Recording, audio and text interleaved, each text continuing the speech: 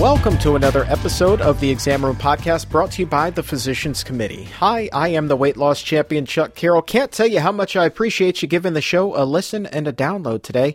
And I gotta tell you, today's episode, it's gonna be downright Mommy. But before we get to that, housekeeping. If you have not already done so, please go ahead and subscribe to the Exam Room Podcast by the Physicians Committee on Apple Podcast or wherever it is that you get your podcast from. That's where you can find us. And as you're there, as you're subscribing, if you would be so kind as to leave a 5-star rating and a nice comment, we would be ever so grateful. Now then, some people like it, some people love it, but millions say they can't live without it. Yum, yum, yum, yum, yum, yum, yum, yum, yum, yum, yum. We're talking about chocolate. Ask almost anyone if they would like some, and you're probably going to hear yes. And it's not just because of chocolate's sweet taste. You know, many are quick to tout its supposedly incredible health benefits. Claims that chocolate can improve brain function, lower cholesterol, reduce heart disease, even aid in the recovery of concussions and lower the risk of dying. But just how accurate are these claims? That is what we're going to unwrap on this episode of the Exam Room. Dietitian Maggie Niola from the Barnard Medical Center is back to help us sort out these claims. And she's going to teach us just how dramatic the nutrition content of chocolate can change as it goes from raw cacao all the way to milk chocolate. Also, I was recently lucky enough to be able to chat with former actor and environmental advocate Susie Amos Cameron. She's got a new book out, and the concept of it is just incredible. The book's title is OMD, the simple plant-based program to save your health, save your waistline, and save the planet. Here's the best part, right? The OMD, it stands for one meal a day.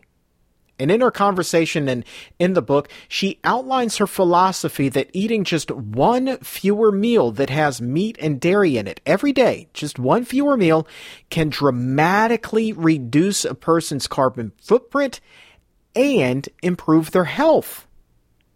And if you didn't know, Susie Cameron is married to director James Cameron. Now, when they first got together, she said that he wasn't vegan, and you gotta hear this story about the first time she opened James's pantry. Too daggone funny. So, we have ourselves a packed show today. So let's make like Willy Wonka, grab our golden tickets and head right on down to that chocolate river. But before we jump in, let's find out the truth about those health benefits of chocolate.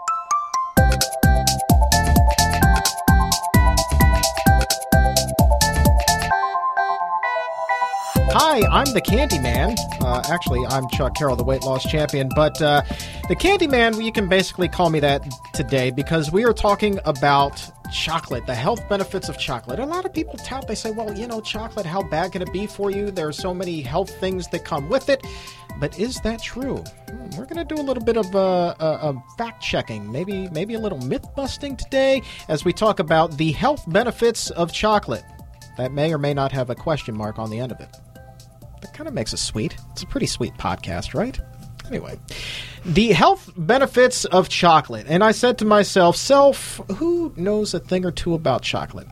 I don't know. I don't walk around this office asking people about their chocolate knowledge, but I do know that one of the smartest people in this entire building is dietitian Maggie Niola from the Barnard Medical Center. Welcome back to the show. Thank you. It was quite the introduction.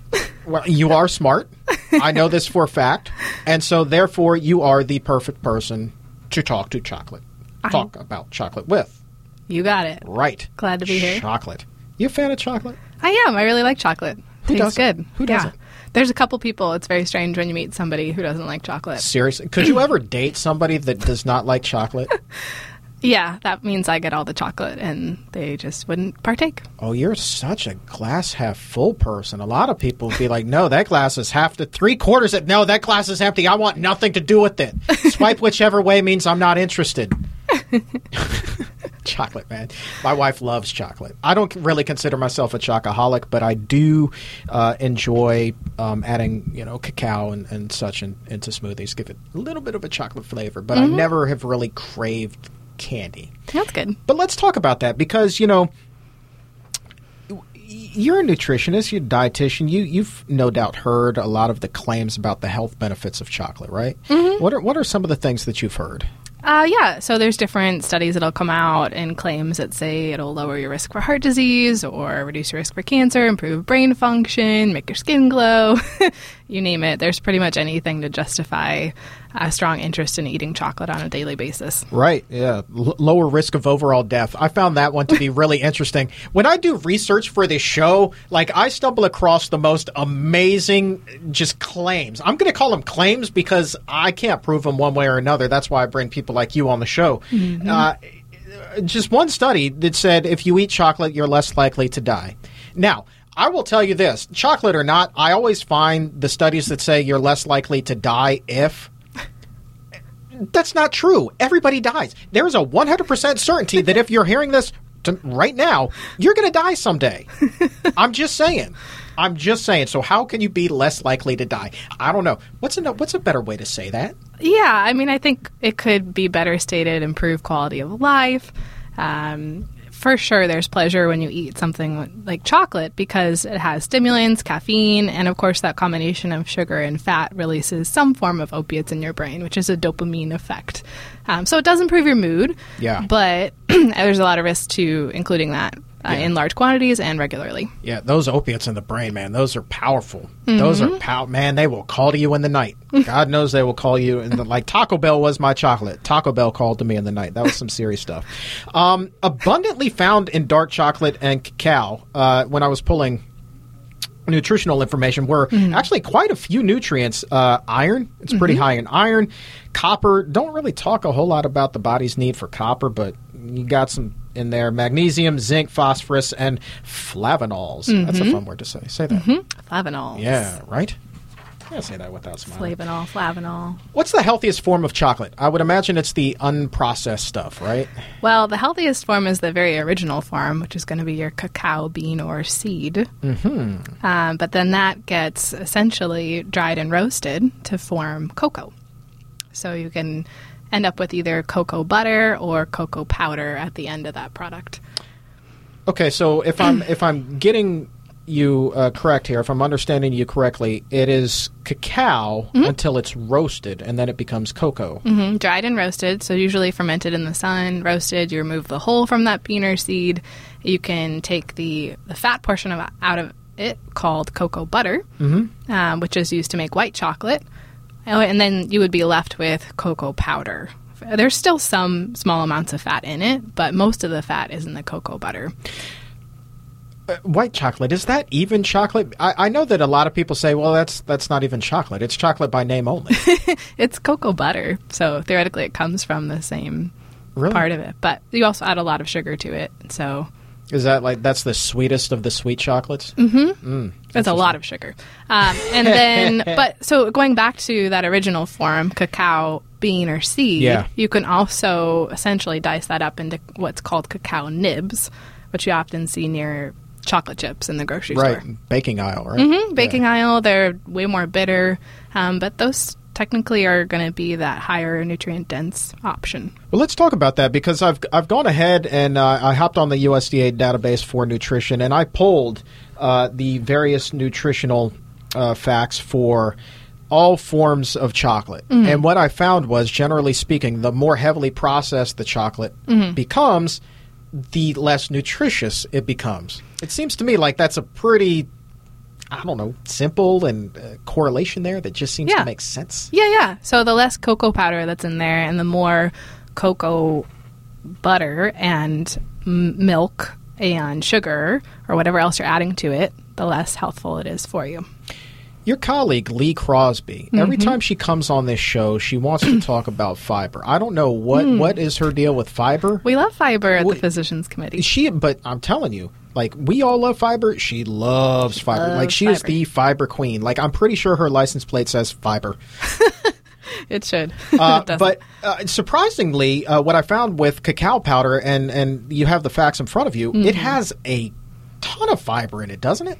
Yeah, so a serving of cocoa powder, 2.5 teaspoons, is going to have 5 grams of dietary fiber, which is a large amount. Right. Mm-hmm. So if you're trying to get 40 plus grams a day, that's a really good portion of that. You're an eighth of the way there. Mm-hmm, exactly. Nice math. Yeah, you see that? yeah, I'm not going to do the percentage, though. What about protein, though? You know, and of course, let me just back that up. Everybody always asks, where do you get your protein? Mm-hmm. There's a surprising amount of protein in cacao. 4 grams in 2.5 teaspoons. Right. So, some. Now, I have had weight loss surgery. I talk about that on the show from time to time. One of the things that's hard for my body to absorb is iron, and so I'm always interested in some iron-rich foods. Turns out, cacao, again, not a bad option. Mm-hmm. Yeah, there's definitely some iron. So 2 milligrams, which is 10% of your RDA. Just to clarify, it's not 2.5 teaspoons, it's tablespoons, right. Which, if you really think about that, that's a large amount of cocoa powder to consume. So realistically speaking, actually downing 2.5 tablespoons of that could be a little challenging, depending on what you're putting it in. Yeah. Yeah. I mean, 2.5 tablespoons of, even if you're doing a smoothie, like, that's going to be a dark bitter smoothie. Yeah, you're going to have to add a lot of other stuff in there to mask that flavor. Or you just got to really love it. Zoom out and understand perspective. That is a good point. I didn't even realize that. That is a healthy serving size. It doesn't seem like it would be that much, 2 tablespoons, but then it's like, yeah, good luck. Take that straight and see what happens. There's a challenge. Magnesium, though, another one, right? 25% of your RDA in there. All right, so now let's have some fun. So now we've got the baseline, right? This is the straight up powder. Yeah. This is about as pure as it gets. And then we get to stuff like the candy bar. All right. Now, this is a brand that you like, Chocolove. Strong dark chocolate. This has 70% cocoa in it. Yes. But we have gone ahead and we've pulled one that goes from 70 to 85% for a candy bar. Now, how do the nutrients, the nutrition facts compare between the powder and once you start to create the candy from it? Right. So there's a significant difference here. Starting with fat, the cocoa powder that we were looking at before was only 1.5 grams of total fat per serving, and this just got really bumped up to 12 grams of total fat. And half of that, over half, is coming from saturated fat. So the less healthful form. Right. So that's one big issue. There's a little less fiber in it, but there's still some. Same thing with protein. Right. And then this is where sugar comes in. So there was no sugar in just straight up cocoa powder. Right. But whenever you make a candy bar, you're going to be adding sugar. You're also going to add back in that cocoa butter, which is where the fat's coming from. Yep. And then the last thing you need to make a bar is an emulsifier. So sometimes that's soy lecithin, which holds it all together. Okay, so this bar right here is 70%, and the USDA, the generic one, said the total sugar is 7 grams. But in this bar, and this is dark chocolate, and this has strong dark chocolate. Which so most people are not eating. Right. It's not going to be the sweetest chocolate that you could reach for. This actually has 2 more grams of sugar. This has 9 grams, and this is probably going to be a pretty bitter bar. I like it, but do you? Okay, but I've learned to like that. You know, as a kid, I always liked the sweeter ones. But did you? Did you sneak those unsweetened chocolate chips when you were making cookies, maybe as a kid? Sure, yeah. Did you?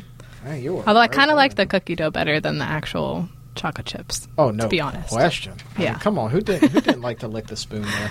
But moving right along, so that was 70 to 85, and that's your strong dark chocolate. And then you still have in the dark chocolate category 60 to about 70% cacao. And again, you see a pretty significant drop in some numbers, and even another jump in fat and calories and all of that. Just a little bit different. Just a little. Yep. The fiber, just because Lee's going to send us an email. Lee, this is 2.3 grams of fiber. So that's pretty low at this point. Yeah. Anything, if it's 3 grams or less per serving for fiber, It's not a very high fiber food, which means it's been more processed. Gotcha. And then keep going right along. Still dark chocolate. What is the cutoff line for dark chocolate? Because the lowest that I found was 45%. Looks like it. I don't know.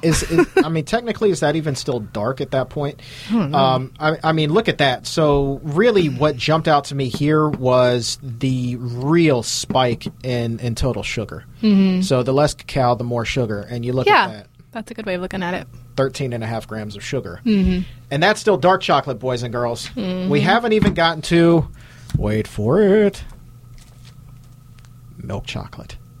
I wonder if there's a golden ticket inside of this. There could be. I don't know. It's your lucky day. Milk chocolate. So if you're just listening to that, I just held up a ginormous milk chocolate candy bar with almonds. I mean, seriously, look at the size of this thing. Have you ever eaten one of these in like one serving? Like this is literally half the size of your arm. Yeah, it is your half forearm. the size of my forearm, or a little my more. entire forearm. Almost, yeah. This is a huge candy bar. This is a huge candy.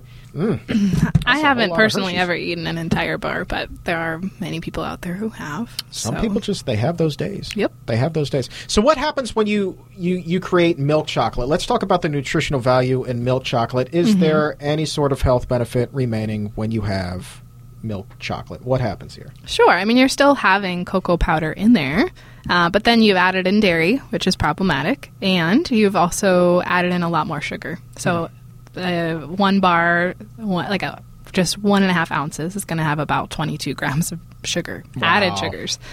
So that's significantly higher than the dark chocolates we were looking at. And then, sure, dairy has some source of calcium added to it, but you can get that through your leafy greens and beans or your non-dairy beverages instead, which is a much safer source of calcium. Spoken like a true dietitian. I love it. And what... I mean, the sugar, 23 grams almost, that really kind of stuck out to me. And we were talking about iron earlier, virtually non-existent. You're down to 1 milligram, I believe, at this point. So not looking good for the health benefits of milk chocolate just on paper. But let's dive a little bit deeper. Do they do anything else with the cocoa powder when they make the milk chocolate, or is it just less powder that's used? Or not that I know of. I mean, I imagine it would be less cocoa powder, but just imagine, like, essentially what you're trying to do is make a lighter product so it doesn't look so dark, which needs more milk.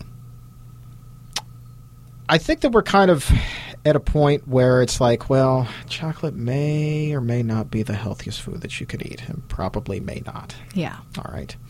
Nonetheless, in your opinion, how much healthier is dark chocolate than milk chocolate, or white chocolate for that matter? Oh, man, this is a tricky question. Is it? Yeah, it is. I mean, absolutely, I would vote dark chocolate over milk any day of the week. Right. However, I don't necessarily condone eating dark chocolate all the time or even on a daily basis. Right. Because you have to think about your overall eating pattern and making sure that that's healthful, even though there are antioxidants, flavonols, all that good stuff in the cocoa powder. It's coming with a lot of that excess fat and sugar that we talked about. So overall, your health is compromised of the diet, like your entire diet, everything that you're eating. So it's really important to have that variety and not stick to one food as being your superfood or one food as being the only source of your iron or magnesium. It should be coming from a variety because every food is very different and has a different benefit for your body. Let's just kind of play devil's advocates here, and let's focus in on a lot of what people kind of key in on when they say, yes, chocolate is very healthy for you. And a lot of people point directly to antioxidants that are found in there, which surprisingly quite a few. I know that there was a study that was done not too long ago, and honestly, this was the title of the study, Maggie, I can't make this up. In chocolate, more cocoa means higher antioxidant capacity. Clearly the researchers love them some chocolate, right? Yeah. So to combat that, this is interesting. Maybe a year or two ago, the Center for Science and Public Interest came out with this Cosmos trial to show like how much chocolate would you actually have to eat in order to get all of the like heart healthy dose of antioxidants in there. Really? Oh, now this is interesting. Okay. Yeah. Do tell. Okay. So you would have to eat about 750 calories worth of dark chocolate, which is about 4 3/4 of an ounce, 4 times the amount that we were pretty much talking about.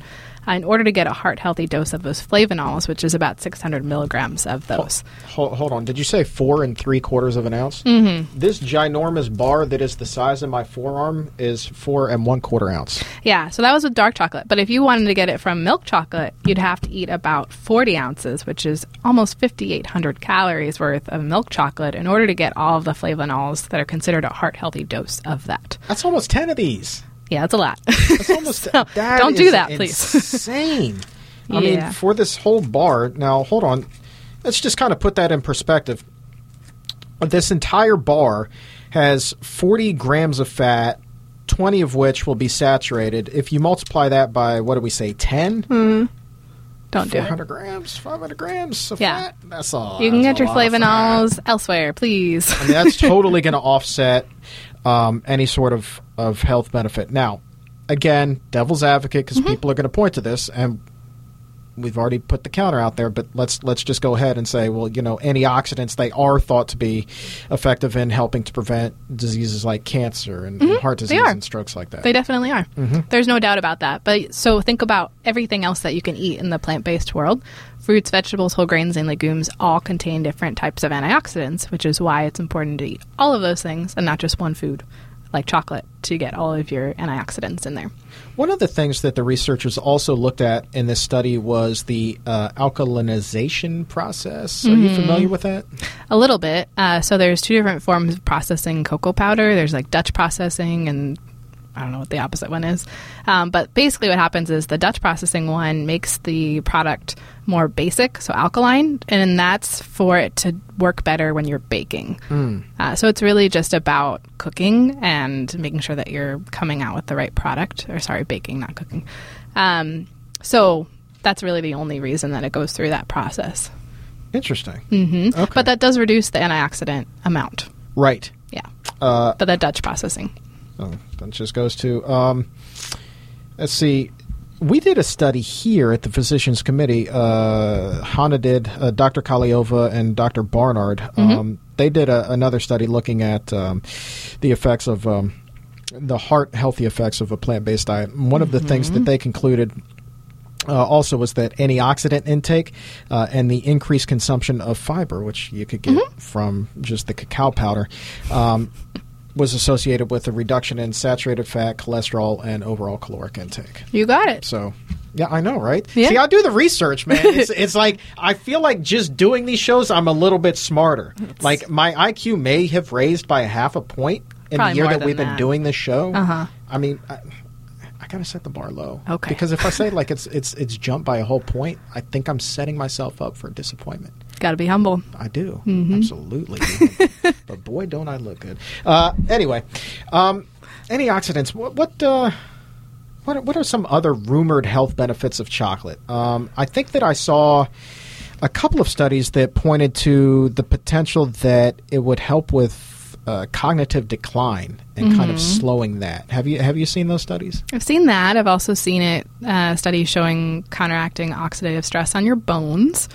So there are a number of those out there. Harvard study was talking about cocoa powder and helping with cognitive decline, slowing memory decline. So they're out there.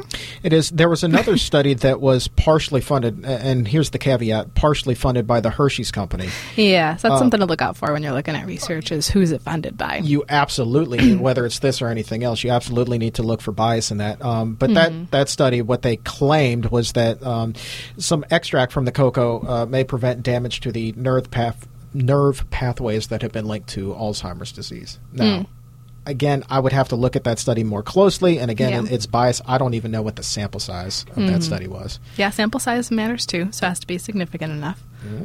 Yep. What are the risks? So, what are the risks of being a chocoholic, right? So we all have these people in our lives that you just can't go a day without eating the chocolate. I remember even as a kid, in maybe the 3rd or 4th grade, having to read a book about this boy who was addicted to chocolate. I think it was like Corpulent Harold or something like that. It was a weird book, but anyway, the kid was a chocoholic. Obviously, he was overweight. Doesn't seem like the healthiest thing. I was an overweight kid. what are some of the risks if you're like, man, I got to eat this chocolate every single day? Yeah, so I would think about it as behavioral risk. So Okay. food is actually controlling you as opposed to you controlling your food choices. So if you feel so compelled that you have to eat a certain food on a daily basis, especially something that makes you feel good with a dopamine release, like chocolate, Right. then it sounds like that food has more control over your decision making than you have control over it, which is a problem because you have to view food in a way that, like, view it as like a gift, right? Like, this food is giving me these benefits and I get to enjoy it for these purposes, not like I have to eat it. It's sort of like an emotional way of eating if you're going to be like controlled by a food that you have to eat it on a daily basis. Oh. Do you know what I mean? Oh, yes, Okay. I do. Have I told you about my food addiction story? Like, when I was 420 pounds, like, I think I already said this, Taco Bell was my chocolate. And so I had to have Taco Bell every single day.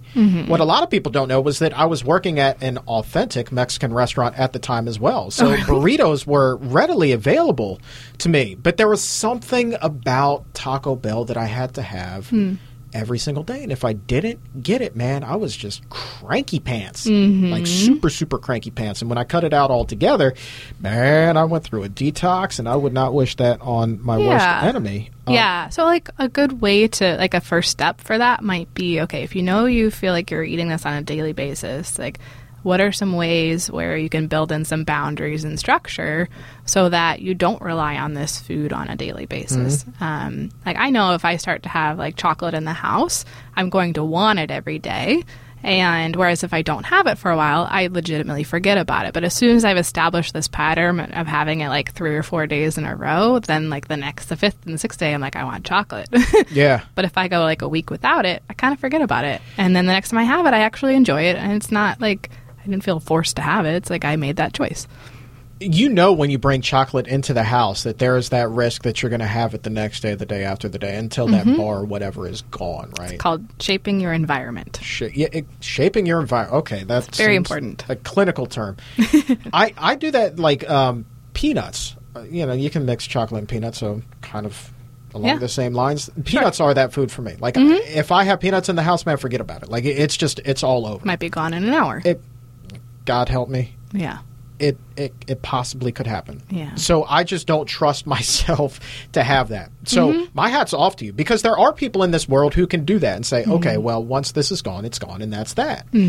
But, man, you know, there's that other group of us, man, that it's just like, if it's there, man, you in a world of hurt, and then you're going to start, like, really fighting to go out and get another jar of peanuts or another bar of chocolate, whatever that vice may be. Yeah. Like I said, it takes time and support and understanding for like what that food is going to do, how it helps, how it hurts. And the more you know, the easier it is to make the decisions. So that's one step, but there's so many strategies for that.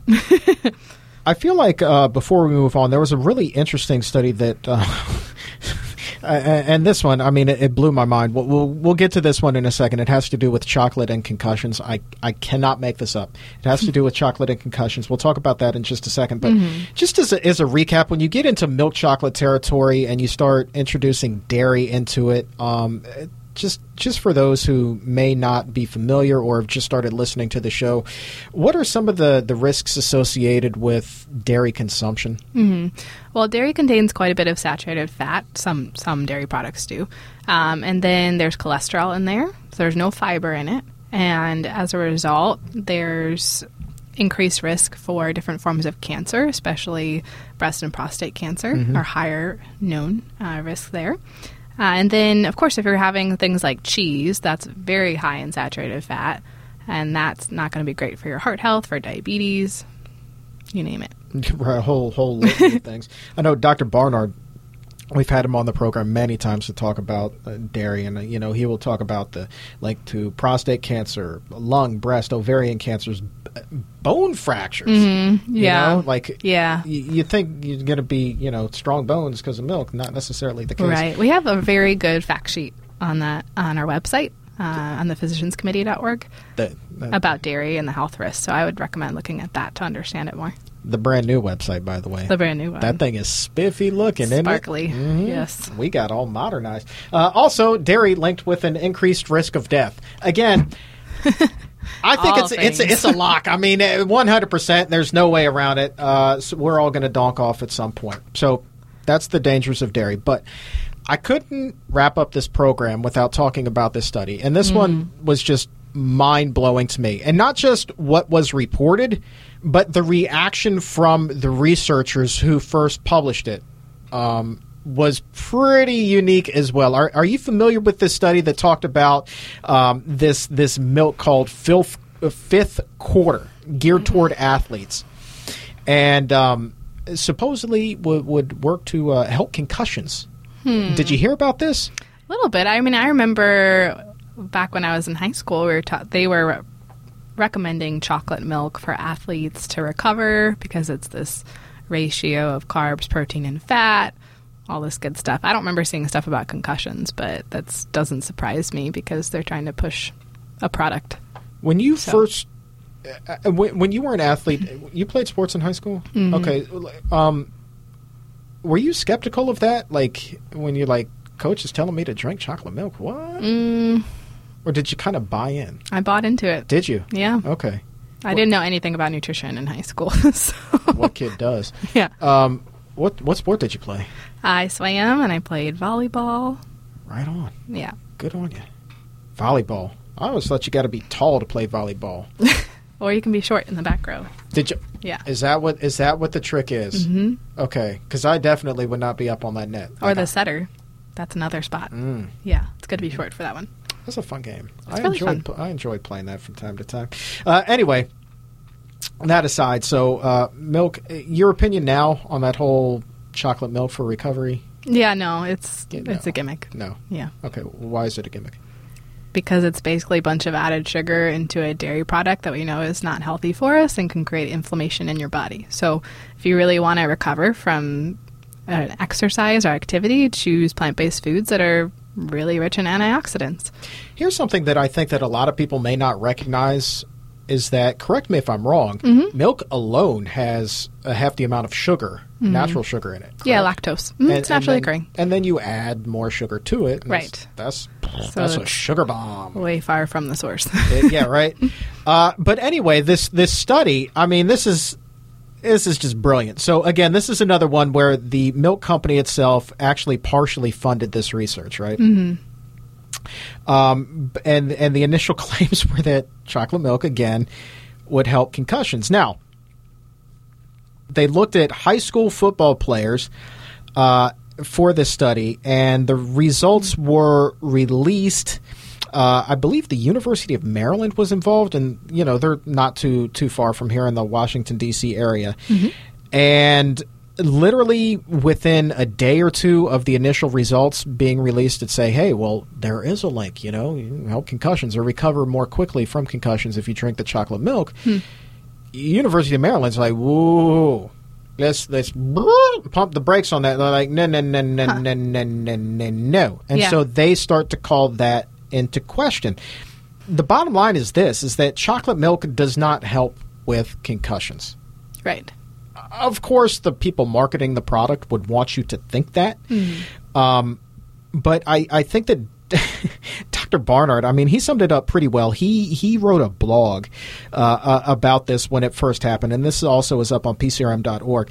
He wrote, and I quote, all milk products, including Fifth Quarter Fresh, the high-protein chocolate milk used in the study, contain two things that the dietary guidelines for Americans say teen boys already have too much of in their diet. Can you name it? Protein and added sugar. Yeah. Yeah, right? I mean, those you already have that. And I've never seen anything that says sugar can help concussion, but me neither. Hey, man, whatever. So anyway, one serving of that had 20 grams of protein and get this, a whopping 42 grams of sugar. Ooh. Sugar bomb. Sugar bomb. Anyway. So, interesting. Chocolate. Yeah. Here's what we're thinking. Yeah. What's your best advice? Choose cocoa powder or cacao nibs, yeah. right? Limit consumption of your dark chocolate and avoid milk chocolate. Okay.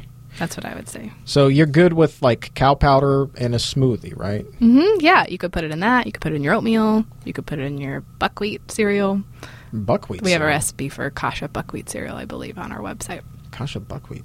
Mm-hmm. Okay. I'll have to look that one up. Yeah, it's good. It has strawberries in it. It's kind of Really? fun. More Okay. antioxidants there. That's interesting. But again, don't glorify it. It's not like they really aren't superfoods. You need to have a variety of things in your diet. Right. And that's Even what's when going you to help you. even when you buy the straight cacao powder, you know, you can get the high end brand. A lot of times on the bag of the powder itself, it'll say the ancient superfood. But it's not I mean, it's been around for a long time. ancient. but- Yes, superfood questionable. Yeah, superfood is a strange term. It's catchy, but there's so many superfoods out there. Before we go, our photographer went downstairs to Robin's grocery store. We talk about them from time to time, and she came up with one of the weirdest chocolate items I have ever seen in my entire life. Have you ever seen this? This is chocolate Mexicano. It is Mexican stone ground chocolate covered chipotle chilies. Chipotle chili chocolate. Yeah, so that's your typical Mexican chocolate, is to combine chocolate with cayenne pepper. How has this eluded me? I'm 36 and I've never heard of this before. Gotta Like, get I'm out thinking more. that it's a bizarre thing, but no, it's very common is what you're telling me? I've seen it before, but I'm more of a foodie, so maybe that's Okay. different. Okay. Yeah. I'm not afraid to experiment. Like, chocolate has never been my jam, but I don't know. Chipotle chili chocolate. Fun to say. Not so sure that I would taste this, though. I don't know. Maybe one day. Maybe. If I'm feeling brave. I don't know. How hot is it? I don't know. I've not had that one in particular, but it's very common at coffee shops to find hot chocolate with cayenne pepper in it. It's kind of a takeoff of this. Interesting. The ingredients, just by the by, before we wrap up and say goodbye: cacao beans, sugar, and chipotle chili powder. All right. Spicy and sweet at the same time.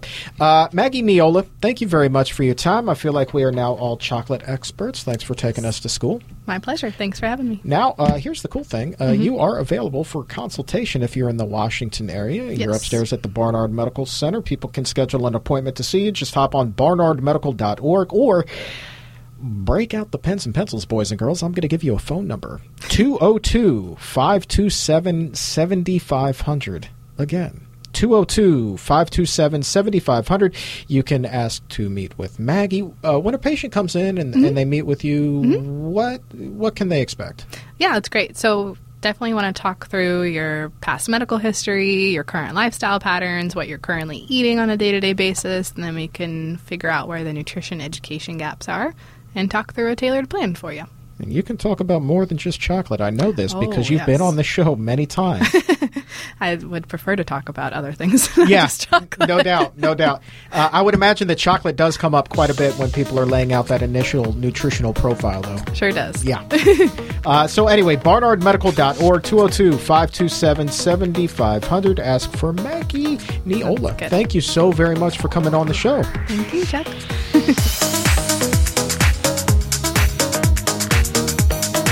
This is the Exam Room Podcast, brought to you by the Physicians Committee with the weight loss champion, Chuck Carroll. Thanks so very much for giving the show a download this week. You know, our guest really is just an extraordinary human being, and her new book, OMD, the simple plant-based program to save your health, save your waistline, and save the planet, is a phenomenal read, and she is a friend of the Physicians Committee. With that, we welcome to the program Susie Amos Cameron. Welcome to the show, Susie. Thank you, Chuck. I'm so happy to be here. I was telling you earlier that I'm a total groupie of PCRM and Dr. Neil Barnard, and I'm just thrilled to be on the show. Well, we are just thrilled to have you here. I absolutely love the title of your book because it's so all-encompassing. You know, save your health, save your waistline, and save your planet. And this is something that I think that a lot of people who aren't truly familiar with the plant-based diet or maybe just beginning to explore it don't realize that all of that stuff really works together. They come together in conjunction, and it's not just your health, it is the health of the environment, it's the health of the world, it's the health of our communities, it's everything, isn't it?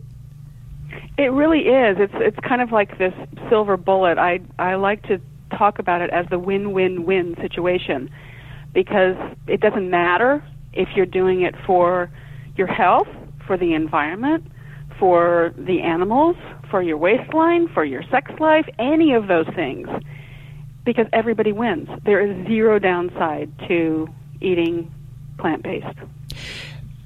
A lot of things there, and your foreword in the book, it really just kind of captivated me, because you talked about all of those things and the sex life. That was something that I wasn't really kind of expecting in this book, but nonetheless, that was a point well made.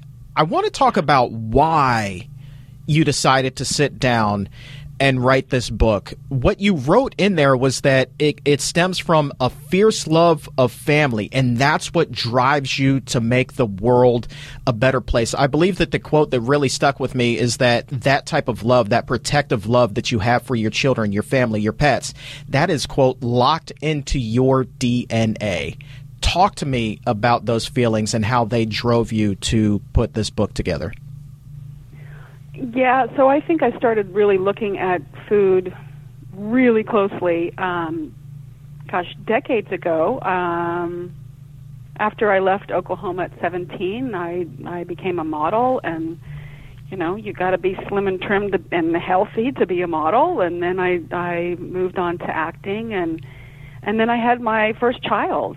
And it was really when I had my first child that I started thinking about all of the pesticides in foods, and I started really looking at, feeding him and our little family, 100% organic. And then it kind of grew from there. And when we started the school, Muse School, I wanted to make sure that, not only were the children being taught amazing, rigorous academics through all of their passions and interests and learning in their own way at their own pace, but I wanted to make sure they were learning about where their food was coming from. And so we had gardens.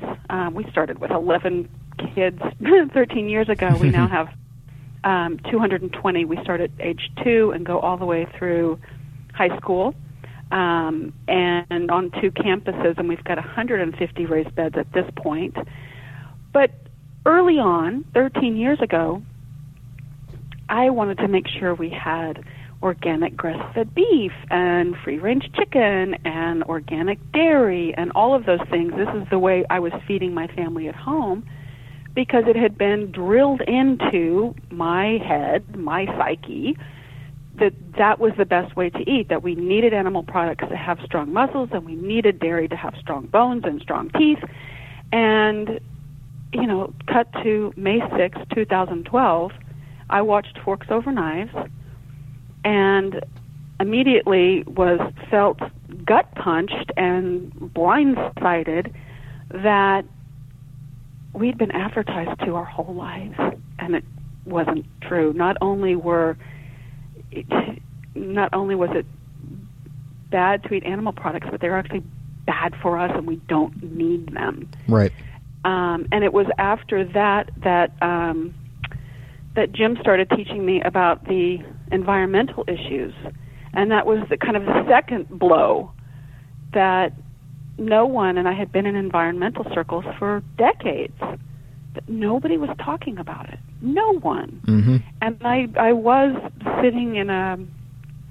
asked to sit on a leadership council of one of the largest, if not the largest, environmental NGO in North America, and they do have offices outside of America as well. And I had been sitting on this leadership council for, 10 years, and they talked about all the environmental issues, all of them: deforestation, biodiversity loss, dead zones, ocean acidification, climate change, melting glaciers, all of those things. But there was never, ever a word about animal agriculture. And there was a moment that I had in one of those meetings where I envisioned flower.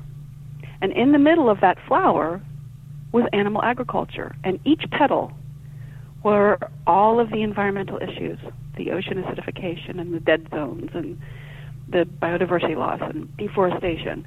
And all of those, you can connect the dots back to animal agriculture. And I just thought, wow, it's a simple, elegant solution that an individual can make a difference, because I think that's one of the issues with the environment, is that people, they feel paralyzed. They don't feel like there's anything that they can really do, so they just carry on. But it encompasses so many things just by paying attention to what's on your plate. It helps the environment, it helps your health, it helps the animals, it helps your waistline and your sex life. I want to ask you about May 6th, 2012. That was your aha moment. That was the day that you had an epiphany. But it seems to me that by reading your book, you kind of had some seeds planted well before that. When you were 17, you were talking about how your agent in Paris would take you around to farmers markets, and that's when you learned about eating, real food, what you thought was real food at that time. And that's huge. I love the quote that you had in there, because you were already protecting your health at that point. You said that experience helped protect me from some of the pressures to smoke cigarettes or do drugs or try other, quote, fast and dangerous ways that models were using to stay slim. Did you realize or have any idea at that point that those seeds at that point would stay with you for your entire life? Not just stay with you, but really blossom into what they are now? Yeah, when I look back, hindsight's always 20/20. And growing up in Oklahoma, I can remember being down on our farm and picking peaches off the tree, or digging potatoes out of the dirt, or picking corn, and having Mom cook those for us. All of those things, and I remember very distinctly when I was 12 years old, discovering they were frozen, mind you. But I discovered French-cut green beans. And I remember, they used to come in a box. They don't come in a box anymore. But they came in a box, and I can remember just steaming them and being in heaven eating a whole bowl of green beans. So I've always had a love for vegetables and salads and soups and things like that. But I think, we're so confused by things that are, no pun intended, fed to us on a regular basis. Try this diet and the paleo and the South Beach and the Atkins and, all of these different things. And this is best and that's not best. And it's very confusing. And certainly being in the circles of modeling and then acting, and, so much of it is based on your physical appearance,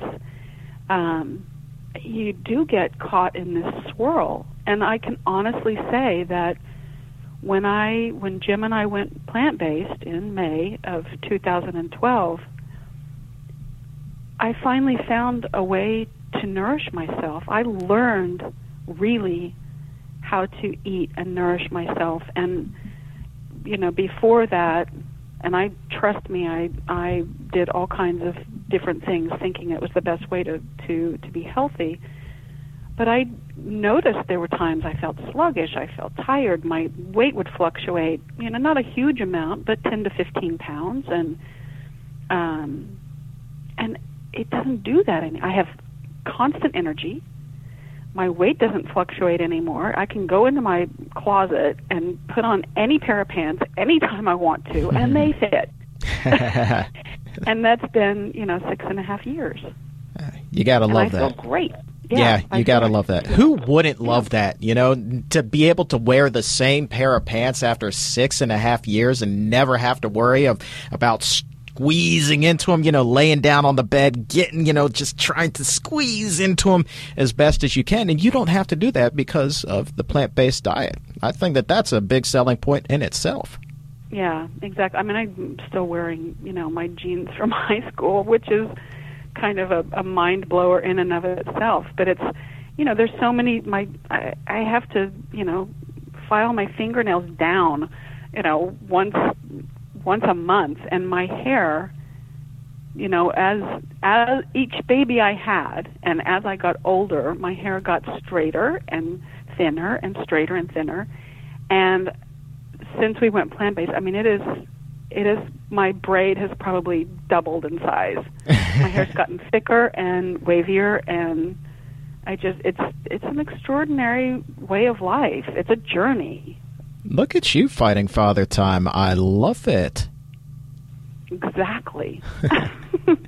I want to quantify some numbers here, because the 1 meal a day for the planet idea, you were able to really, like I said, just quantify this. You said by switching one meat or dairy-based meal to a plant-based meal every day, get ready for this, we can slash our personal water and carbon footprint of our diet by 25%. 25%. And if you go completely plant-based, you can slash it by 60%. Susie, those are extraordinary numbers. That is significant right there. Yeah, I think that was another one of those big aha moments, because, after working with so many doctors around the health aspects of it, and I wanted to make sure that the book was heavily researched, because I don't have letters behind my name, but I wanted to make sure that I had the backing of all of the science, and then we worked with climate scientists as well to quantify those numbers, and it started at school. That's where OMD actually started, because we're the first plant-based school in the nation. Muse School is, and maybe in the world. Nobody's raised their hand to say that they were first or anything like that. But we went plant-based in fall of 15, but we took 18 months before that to educate our families and kind of roll into it. And it was mutiny.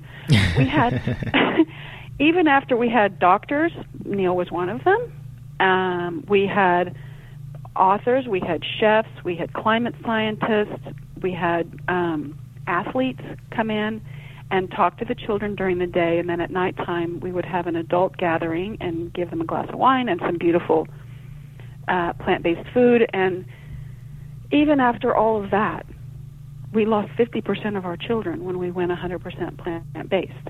Now, we quickly regained our enrollment, and we've surpassed it by a lot, and people are moving from all around the United States to come to the school. But what ended up happening one day is, even though, and we had, Neil actually created a beautiful document for us that we've got online, and it's actually in the book, a handout for the families for the health benefits of raising a child plant-based. And they still thought, my kid's not going to get enough protein, not enough essential fatty acids, blah, blah, blah. Protein, of course. And, oh my gosh, I mean, it was really, and our head of school, Jeff King, got very frustrated one day, and he said, people, you can give them eggs and bacon in the morning and a burger at night. It's one meal a day. It's OMD. So that's where it started, where it was born. And then we quickly created a pledge, which is also in the book, which is, you can do one meal a day or two or three. And the environmental benefits, just one person, for one meal a day, one plant-based meal a day for a year, it's true, you save almost 200,000 gallons of water and the carbon equivalent of driving from Los Angeles to New York. Wow. So you can actually, and I used to think this too, because I realized that I'm in a very privileged position, and I don't take it lightly. I take our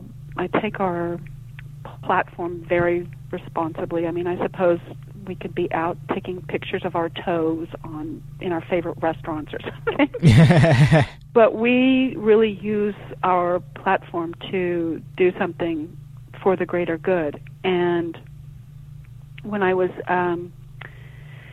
really thinking about wanting to make a change, and I realized that I had the privilege of, having solar, driving an electric car, starting a school, starting a eco dress design contest, starting organizations for the environment, all of those things. But I still woke up every day thinking, it didn't matter how hard I worked or how hard I tried, nothing was really making a difference, as an individual. But once we went plant-based, and I started really learning about all the environmental impacts, it's so empowering. Yeah. Because we all eat 3 times a day, and every single time we put food on our plate, we can make a difference by choosing a plant-based diet. I want to ask you about making that switch to a plant-based diet and the way that you went about that in the book here in just a second. But, you're talking about carbon footprints and saving water, and we are a society that loves to be able to see and visualize exactly what the changes that we're doing or what it is that we're doing in general. We are a very visual society. And one of the things that you have put in this book is, I think it's a genius concept that can actually help people keep track of the environmental changes that they're helping to promote. This is called the Green Eater Meter. Talk to me a little bit about that. First of all, that name is fantastic. Thank you. Yeah, every time I say it, I kind of get a big smile on my face. Well, it came from really working with climate scientists, and we worked with a man down at Loma Linda, and he has an enormous amount of data from the Seventh-day Adventist. And I really wanted to be able to quantify, certainly the recipes that are in the book, and for people to see how much they can make a difference just by eating plant-based. And at school, it's really cute because a lot of the classrooms, they keep running tallies of how much water they're saving and how much carbon that they're saving just by eating plant-based. And they bring in information from home too. They were like, well, my mom and dad and 2 sisters and I, we all eat plant-based all the time. So obviously their numbers are really, really high. Sure. So it becomes, or I should say the numbers are really low.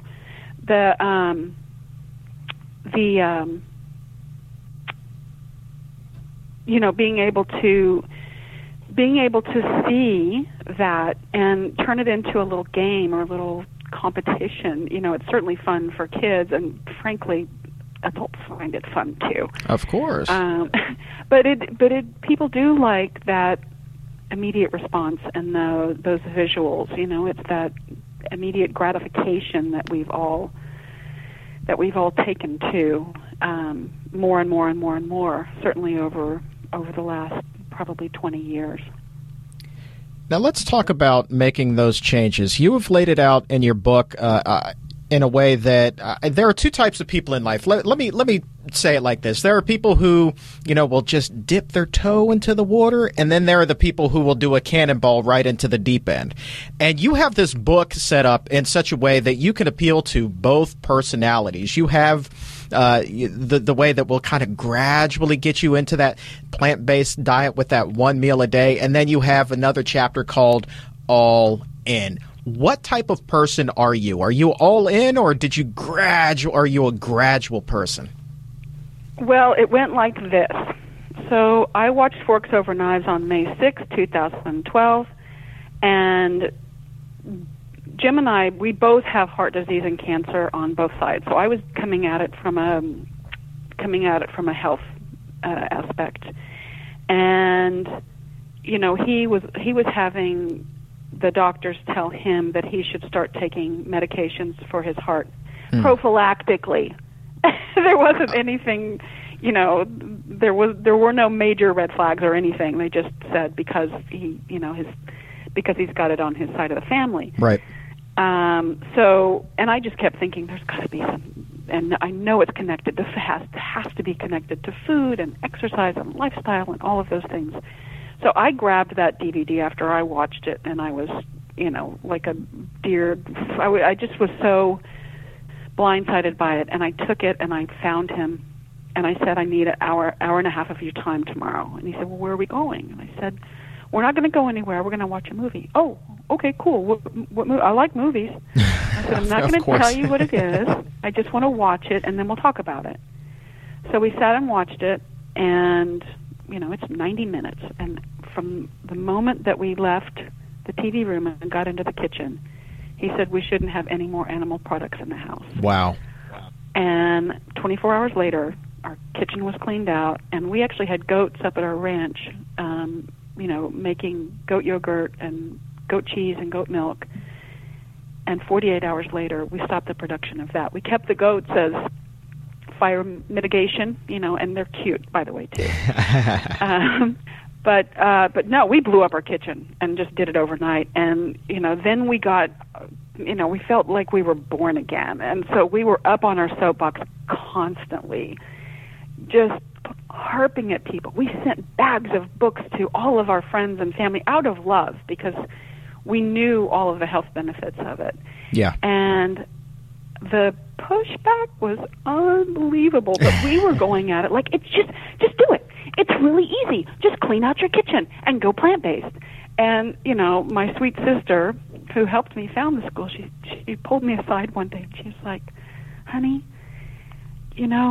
not everybody can do it that way, And so but we kept doing it, and then we realized that people would see us coming, and they would just turn around and walk away. So when the whole OMD moment happened at school, I thought, you know what, that's it. That's when I grabbed that idea and wrote a book around it. And because the thing is that you can talk to people about becoming plant-based, and you can immediately see their bodies get rigid, they cross their arms, and they don't want to hear it, they don't want to do it. But you talk to them about OMD and say, oh, yeah, you can keep your burger. Just, you can just put, if you do one meal a day, just put soy milk on your cereal instead of cow's milk, or have a bean and veggie burrito instead of a beef burrito, or tomato sauce on your pasta instead of beef sauce.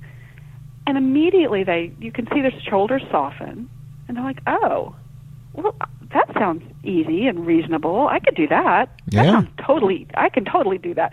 So it is a way of dipping their toe in, and then what ends up happening, what I have found the majority of the time, is they have that breakfast or lunch, and they don't have that mid-morning or mid-afternoon dip.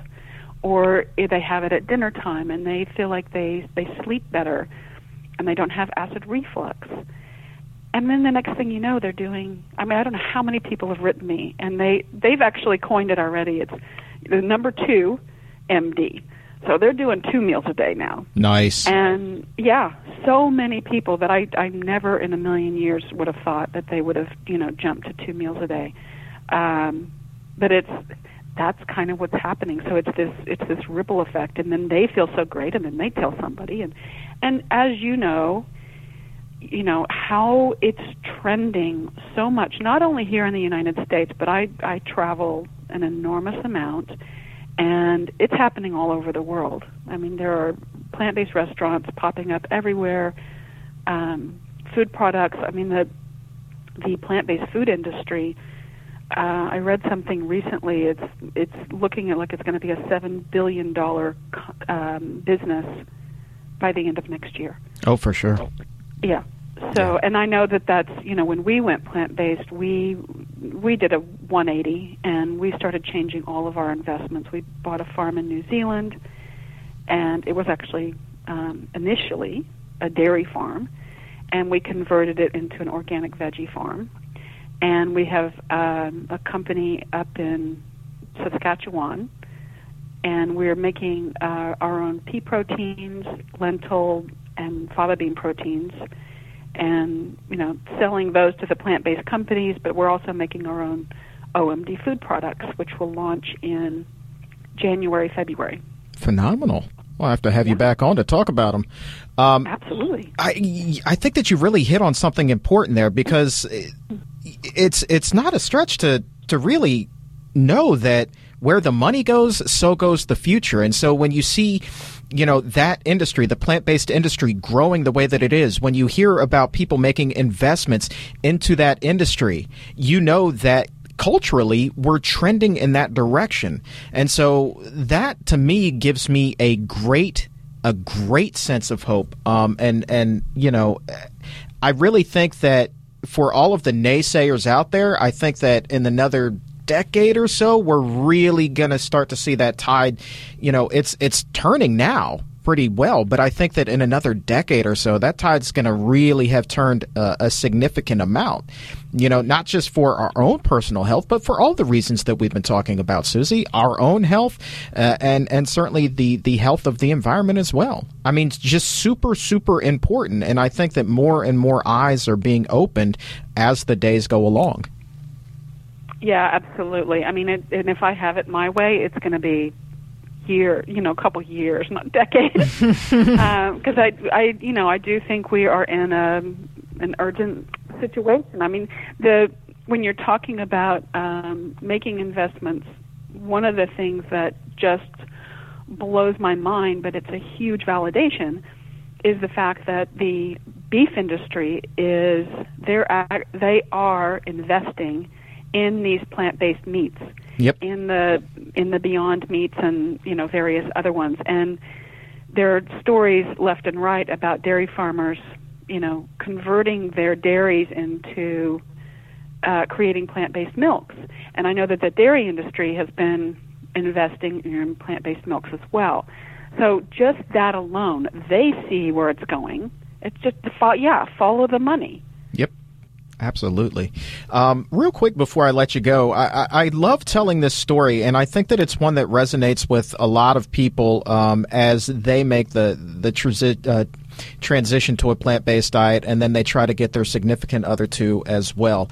At my heaviest, I weighed 420 pounds. Today, I weigh 145. Whoa! Your story's amazing. Thank you. I lost the vast majority of that weight without going to a plant-based diet. But when I watched a documentary, not Forks Over Knives, but What the Health, at the suggestion of a friend, and made that day the decision to never eat another meat or dairy product, I told that to my wife, and she looks at me and she's like, "You're crazy. You're already the healthiest eater that I know in the entire world, and now you're telling me that you want to go vegan." Like it was a taboo word, Susie. It was a taboo word, vegan. And then I let her watch the documentary as well. I suggested to her that she did, and she followed suit. And so I think that it's really important that when a person makes that decision, that discussion has to be made with the significant other. In your book, you also talked about the first time that you opened the pantry at your husband's house, and you saw, I think, what did you, the cans of all of this meat chili or something like that. And Hungry Man chili. Hungry Man chili, exactly. The former 400-pound guy in me can still romanticize about that to some extent. But it's an interesting conversation to be had. And now you and your husband and my wife and I, we made the leap pretty much all together at the same time. But there are couples out there that one will begin this journey and the other one will lag behind. Your book, it can kind of help with bridge the gap between both of them, right? With the one meal a day and then the all-in philosophy. Have you talked to anybody who may have read the book, or anybody that you've encountered throughout your journey who, is in one place where their spouse is in another? Oh, many, many, many, many people. And it is very challenging, especially for those spouses that prepare all the food, yeah. and they've gone plant-based, yet they still feel obligated to be cooking animal products, which I can't imagine at this point. I mean, just knowing what I know, you can't put the toothpaste back in the tube, but just smelling things or. And the risk of contamination with cooking any of that stuff, that's a big thing too. But it is a huge deal to make sure that you have some kind of community support. So even if it's not your spouse, online support. There's tons of online support. There's, get a buddy that will do it with you. And, you know, I mean, I didn't have any idea how Jim was going to react, which is why I decided not to tell him what we were going to watch. A little nervous? Well, I was. My heart was beating through the whole thing because I just wanted him to react to it in the same way that I had. And he did. He absolutely did. Were you watching him closely throughout the movie? Like, just kind of, he's looking at the screen and you're looking at his face? Oh, yeah. Trust me. And he had just come back from, I think he had just come back from Asia, and he was a little jet lagged, so I was sitting very close to him and kind of wiggling a lot to make sure he didn't fall asleep. But it's, you know, if you can get your spouse to watch one of these films, you know, that's a step in the right direction. Jim and I produced a film called The Game Changers. Yes. And we're in negotiations for distribution right now. We're hoping it will be released before the holidays. But that film really, really targets men. Yeah. And which I think is going to be huge. And men will, because there's everything about athletic performance, there's sexual performance, you know, all of those things that really get, you know, hit men where it hurts, basically. Mm-hmm.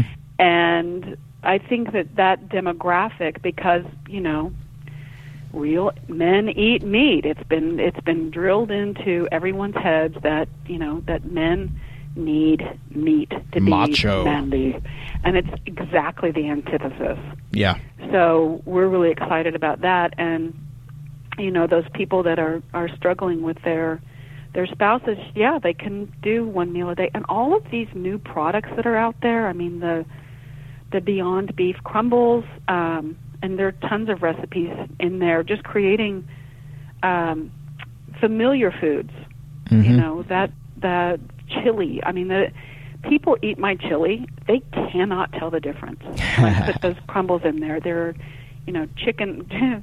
For Jim's birthday party one year, his mom was there, and we actually had Tal Ronan there making the food for us, and he brought in Gardein chicken. And they got into an argument because she was saying, Jim, this is chicken. And he's like, Mom, it's not. There is nothing plant-based in this, you know, in this household. And she just kept going on and on about how she absolutely knew it was chicken, and they must have changed it in the kitchen. It was very funny, but there are so many things out there that you can't. I actually have a hard time eating them because they're a little too real for me. I'm much happier with my veggies and soups and salads and things like that. The book, One Meal a Day, the simple plant-based program to save your health, save your waistline, and save the planet. Susie Amos Cameron, thank you so much for your time. This has been a real treat. Thank you so much, Chuck.